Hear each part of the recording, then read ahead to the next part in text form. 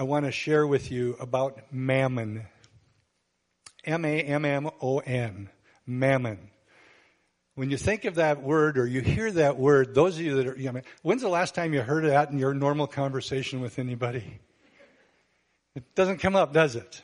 If you're familiar with that word, what do you think of when you hear the word mammon? Somebody said manna again. Get that out of your head. Mammon. What do you think of? Primarily money, if you're familiar with it. About the only place you'll hear that word is in the Bible these days. And you'll hear it from the very mouth of Jesus. And he actually spoke this word only 3 times that are recorded actually in the scripture. And we're going to be looking at this today. The title of my message is, Mammon is more than money. It is more than money. Most people, if you're familiar with the Bible, that's where you'd be familiar with that term mammon. And we usually just connect it immediately to money. And it's way, way more than money. I want to read a scripture to you from Matthew 6:24. Familiar. We've been talking about this.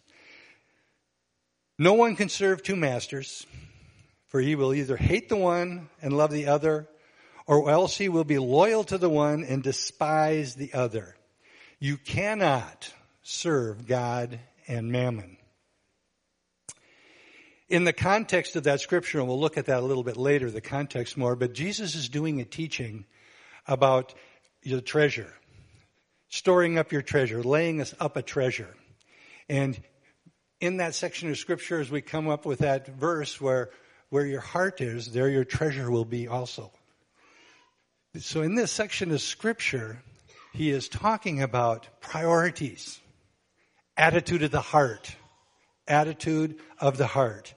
And he tells the people in this message, you cannot serve both. Now, when you say that, that needs to let us know that there is an assumption there that you could serve one or the other, right? You could serve this mammon thing, whatever it is, just like you could serve God. But Jesus is saying, you can't serve both. It's impossible to serve both. If you try, you're going to end up hating one and loving the other, serving one, despising the other. You can't do it. It's impossible. But it is possible to serve one or the other. And this is what Jesus is cautioning about. So what is mammon? Now, if you saw the video this morning, you know Robert's title, I think, of this week's message was something like the spirit of mammon. The spirit of mammon. And he makes the case that mammon, there is a spirit of mammon in the world today. There is a spirit of mammon, it is the spirit of the world. It's a demonic spirit, if you would, the spirit of mammon.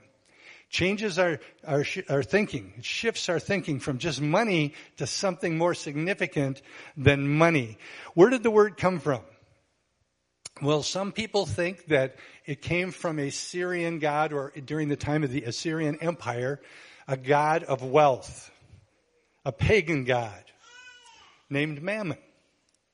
And they believed that Jesus was speaking not just about money when he was speaking to the people. Remember, the Jews at one time had been in exile to Assyrian Empire, in exile to Babylon. They had been there. And a lot of people teach that he is specifically telling them, you can't serve that spirit. You cannot serve that God and serve me. It's not possible to do that.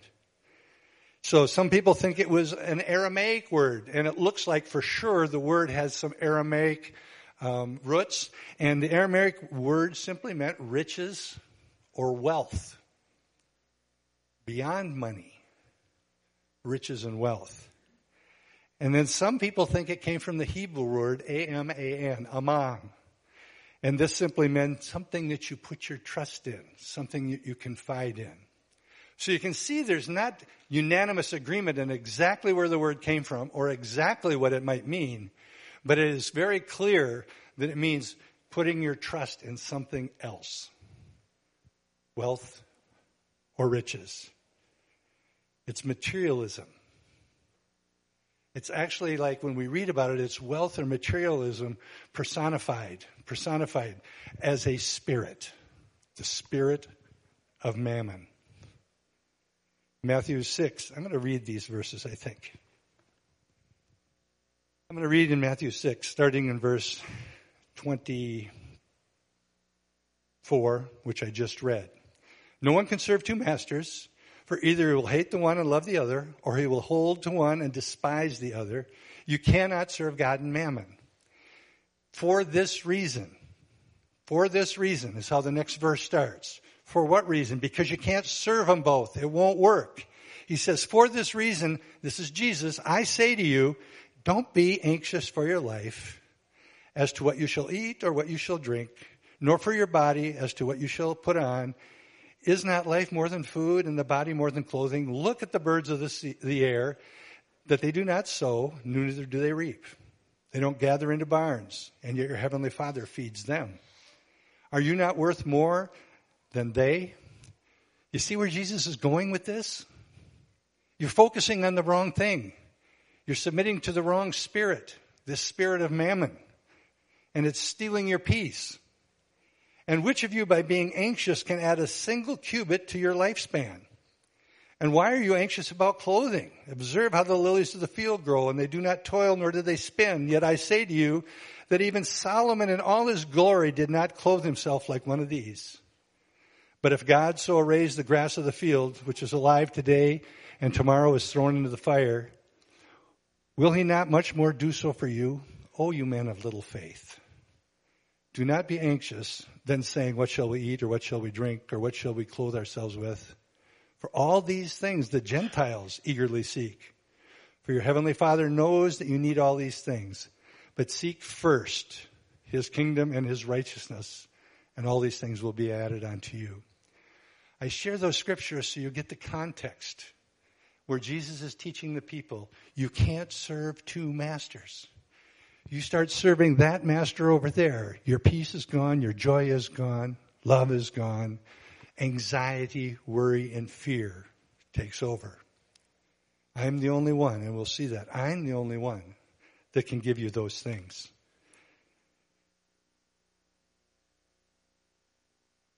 Robert makes a point of saying it this way. The spirit of Mammon rests on money and material goods. It's easy to talk about money because we can all picture it real easily, but all material goods, whatever wealth, whatever riches, whatever we put value in, whatever we look to that's going to meet needs in our life, or we think are going to meet needs in our life, whatever that might be, they're a liar. But it wants to rule your life. It wants to control your life. The Spirit of God can rest on our money. Now, last week, Matthew talked about first fruit. The first fruit, really the whole concept there is this. Give of the first because it's an act of faith. That I will provide what you need. Don't be worrying about what you're going to eat, what you're going to clothe yourself with. It's an act of faith, first fruits. And he's saying here that the Spirit of God rests on the rest of your wealth, the rest of your riches, whatever else God has blessed you with. This is the underlying thing that we need to be concerned about, especially when we realize and think of it in terms of it's a spirit of Mammon. This spirit of Mammon wants to rule. It's looking for servants. It's looking for worshipers. Mammon tries to take the place of God. Now that sounds silly until you think about what do we look to provide things that we think we need in our life that Mammon will give us. Money, riches, homes, cars, you name it. What do we look to? There's a pastor named Jimmy Evans. Some of you might have heard of him before. He's a pastor down in Texas, Amarillo, Texas, at Trinity Fellowship Church. He worded it this way, and I like the way he said it. Mammon promises us those things only God can give. Security, significance, identity, independence, power, and freedom. Mammon tells us it can insulate us from life's problems and that money is the answer to every situation. Have you ever said these words? If I only had more money. If I only had more money. And when you say those words, you hear those words, what follows? If I only had more money, I wouldn't have so many things to worry about. If I only had more money, I'd be more happy. If I only had more money or other material goods, if I just had a bigger house or I had a newer car, I'd have so much more peace and so much more rest. If I only had more money, there'd be so much more joy in my life. If I only had more money, people would respect me more. They'd listen to me more. They'd think more highly of me if I only had more money. Do you see how money, the spirit of mammon, is trying to get us to look to that as our source? And only God is our source. Only God can give us all those things that we're talking about. And you might be sitting there saying, wait a minute, if I have a pocket full of money, I can go buy a lot of stuff. Absolutely true. But what is all that stuff? Just a lot of stuff. It doesn't take very long until after you went and bought some stuff that was supposed to change your life dramatically forever, you're miserable again. It doesn't take long. Because mammon, that spirit of mammon, all it wants is to control you. All it wants is for you to think that it can replace God in your life. Only God can truly give peace, love, joy, etc. And when you compare the spirit of mammon or the spirit of the world with the spirit of God and the way we as Christians should think, you'll see some amazing differences. Look at the buy and sell. How do I get more money? Buy and sell. I'm going to buy something, and I'm going to buy it cheap, and then I'm going to sell it to you, and I'm going to sell it to you for way more money, and then I'm going to be happy. What does the Word of God say? Sow and reap. Sow and reap. Out of a generous heart, sow. And God promises as we sow, we will reap the blessings of God. Attitude of the heart comes into play.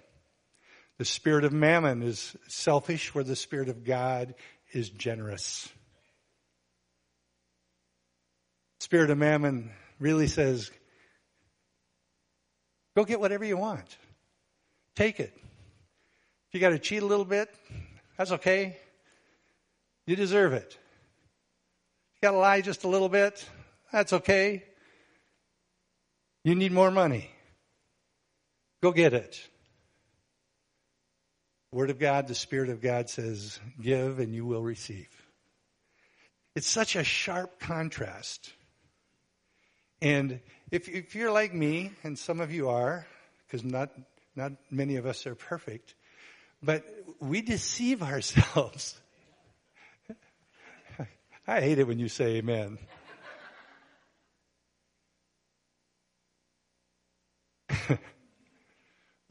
When we look at these things, it's easy to deceive myself in thinking, yeah, that spirit of mammon thing, thank God it hasn't got its hooks in me.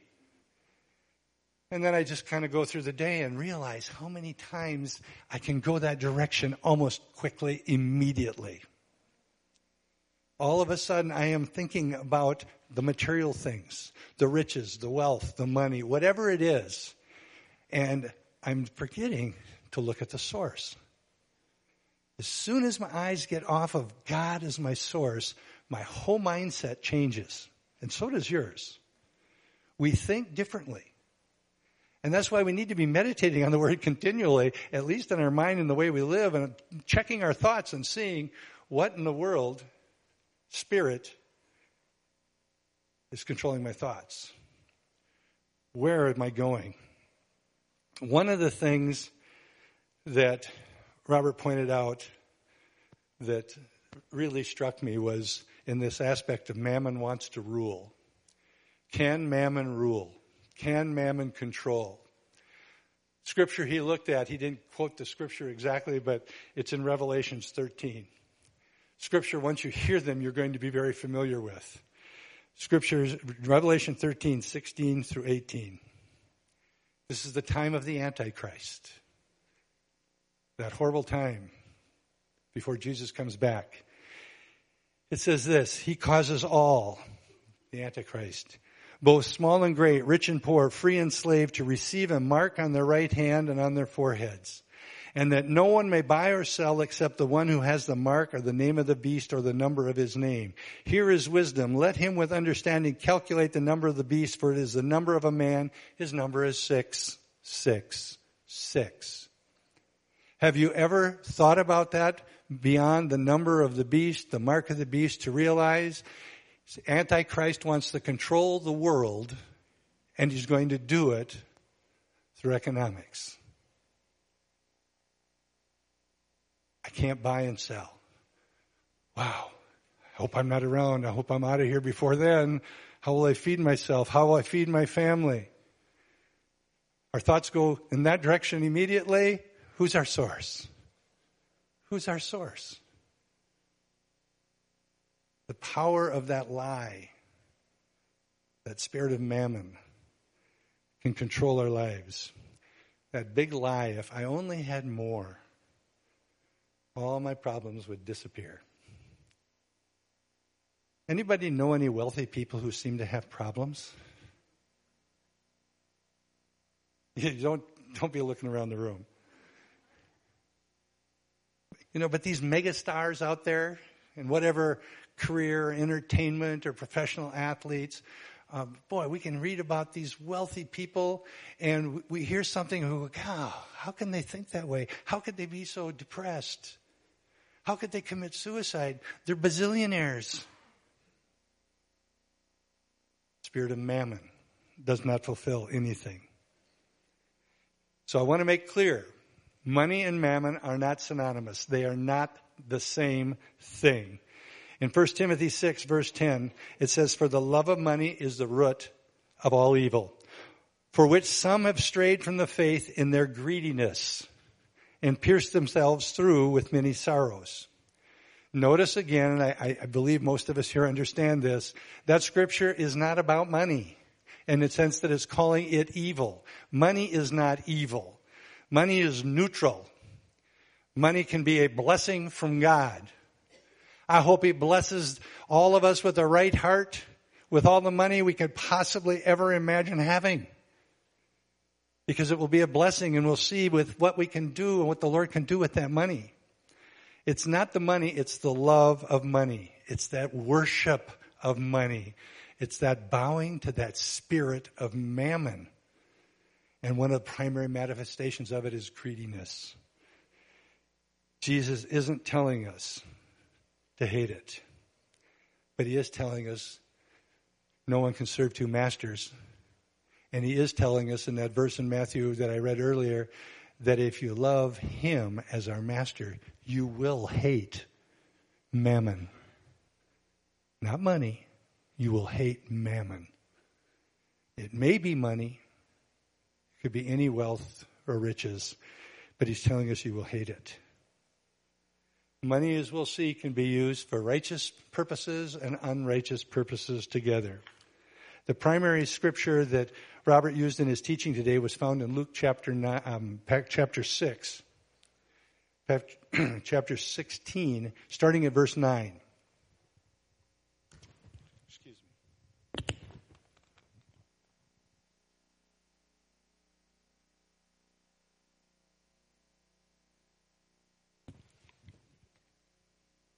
Starting at verse 9.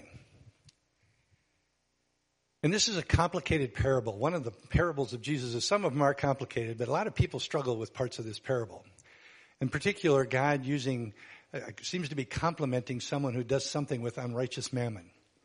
It says, "And I say to you, make friends for yourselves by unrighteous mammon, that when you fail, they may receive you into an everlasting home. He who is faithful in what is least is faithful also in much. And he who is unjust in what is least is an unjust also in much. Therefore, if you have not been faithful in the unrighteous mammon, who will commit to your trust true riches?" Verse 12, "And if you have not been faithful in what is another man's, who will give you what is your own? No servant can serve two masters, for either will hate the one, love the other, or else he will be loyal to the one and despise the other.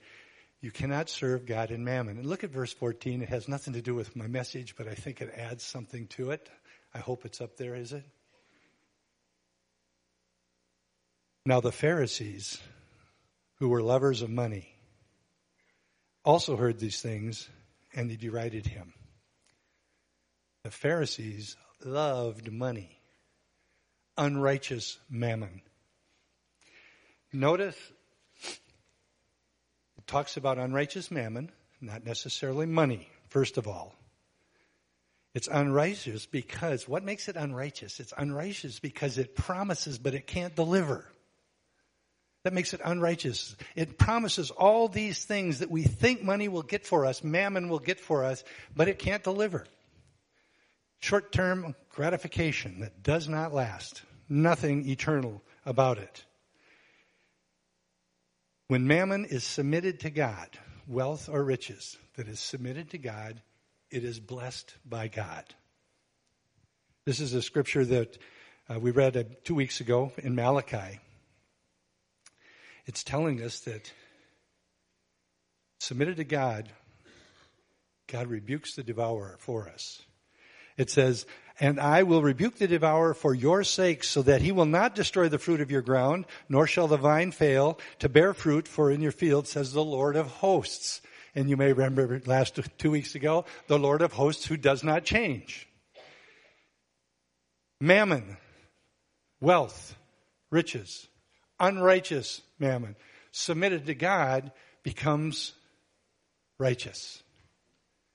He blesses it. His Spirit is upon it. He rebukes the devourer. We sometimes call it a spirit of poverty, but oftentimes it's nothing more than, it's a spirit of mammon.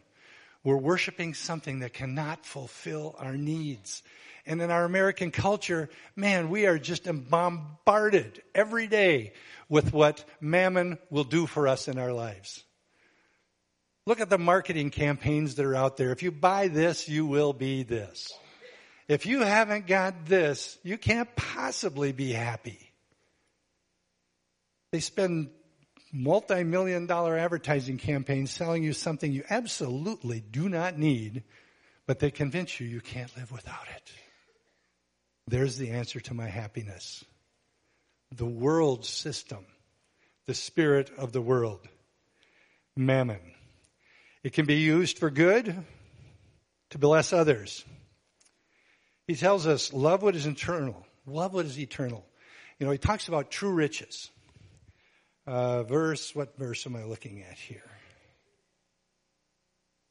11. Therefore, if you have not been faithful in unrighteous mammon, who will commit to your trust true riches?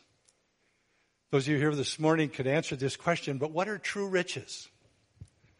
The rest of us need to think about this for a second. What are true riches? True riches that last forever.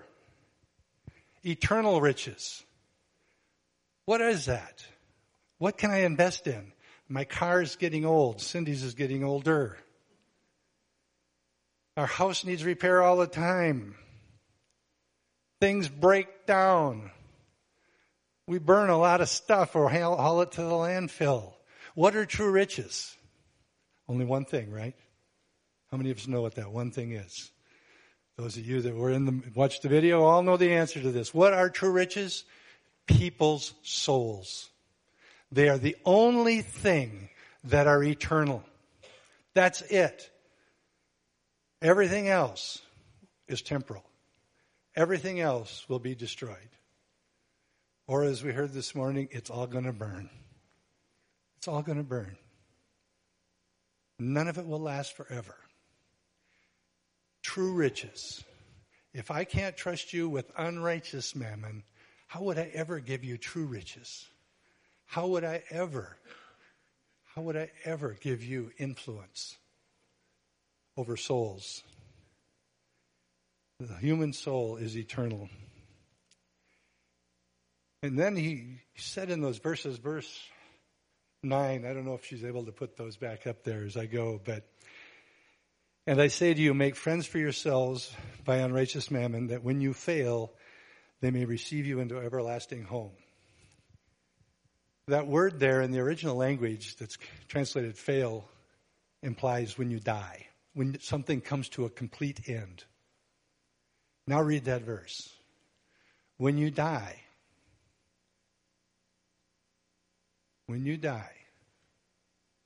there will be those that will greet you into your everlasting home.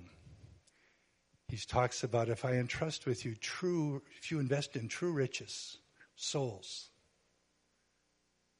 If you take that mammon, that unrighteous mammon, and invest it in souls, there will be a welcoming committee when you go into heaven. You believe that? Think about that for a minute. I think I've shared this illustration before, but years and years and years and years and years ago, went to a Lowell Lundstrom rally. And he had one person leave the room. How many of you remember this illustration? Just a few. I mean, just as old timers were at that event. He would have said, okay, Ethan, I want you to leave the room. You don't have to leave. Leave the room. Get out of earshot so you can't hear me. And then he said to the rest of the people, I'm going to call him back in just a moment. And when he walks through those doors, I want you guys to stand up and shout and cheer and clap and applaud like you've never done before. Welcoming into heaven. If we are investing in true riches, the missions that you support or we as a church support, those people that are getting saved because we are using that mammon, the money, the wealth, the riches, whatever it is,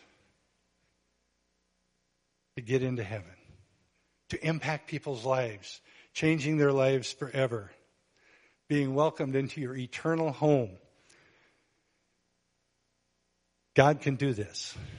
And God's the only one that can do this, by the way. He's the only one that can take unrighteous mammon and turn it into eternal souls.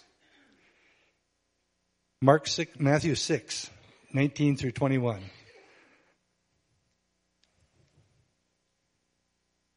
Do not lay up for yourselves treasure on earth, where moth and rust destroy and where thieves break in and steal, but lay up for yourselves treasure in heaven, where neither moth nor rust destroys, and where thieves do not break in and steal. For where your treasure is, there your heart will be also. What are we investing in? What are we investing in? Who are we investing in? How are we using the money that God has blessed us with? You know, when I was young, every now and then we'd hear about somebody doing something very, very generous.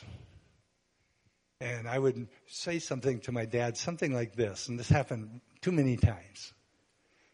And you got to remember, growing up, we grew up on a farm. We did not have much. Maybe we had less than that. We didn't know it, but it was not good. But I know my dad's response was usually something like this. Well, they can afford to do that. Anybody in here think like that? If I only had more money, boy, I could change the world. How many of you have prayed to win the lottery so you could support a ministry? Don't raise your hands. I've thought that way. And then I decided I haven't bought a ticket, so I'm probably not going to win. But we think that way. We get ensnared into that way of thinking.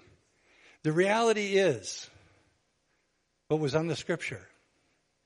If you can't be faithful with little, you won't be faithful with much. I've had so many people say the same thing when it comes to tithing. I can't afford to tithe. When I make a little bit more, then I'll tithe. No, you won't. If you can't give $5 on $50, you'll never give $500 on $5,000. It's an attitude of the heart. It's not about legalism. It's not about a law that you better not break. It's an attitude of the heart. Laying up true riches. He says in verse 10, he who is faithful in what is least is faithful also in much. And he who is unjust in what is least will be unjust in much. So no matter what we have, Whether we are in that category of little or much, are we faithful with it? It's not about how much, it's about how we use it and what the attitude of our heart is. And the last verse I want to go back to is verse 12. And if you've not been faithful in what is another man's, who will give you what is your own? In this parable, it's a parable about a master. I want to offer up the thought is that in that parable is Jesus our master. If I am not faithful what is his, how will I be faithful with what he's given to me? Think of it in terms of the tithe, for example.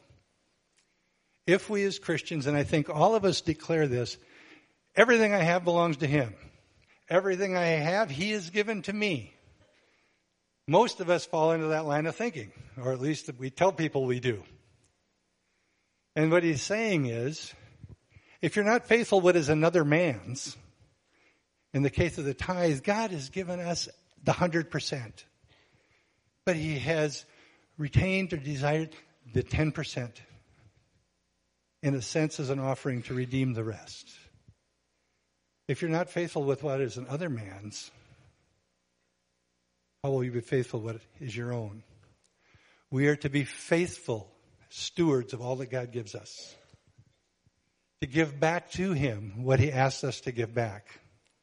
And that's just a minimum, by the way. And be faithful what he gives us. Be good stewards of the remaining 90%. If a man has not been faithful in what is another man's, who will give you what is your own? Why would he bless us with more if we're not even faithful with that small 10%? Remember the illustration a few weeks ago? I know it was in video, and I might have even mentioned it about the $100 bill. If I give Cindy a $100 bill, and then I just ask her to give it back to me, or Cindy, just give me back $10. She's going to say, yeah, I'll keep the 90. You can have the 10 back. Why would she not be upset about that? I gave her the 100 to begin with, right? It's all was mine. I just gave it to her. And now I'm asking for $10 back. It's the concept of the tithe. But again, remember, it's always our heart issue.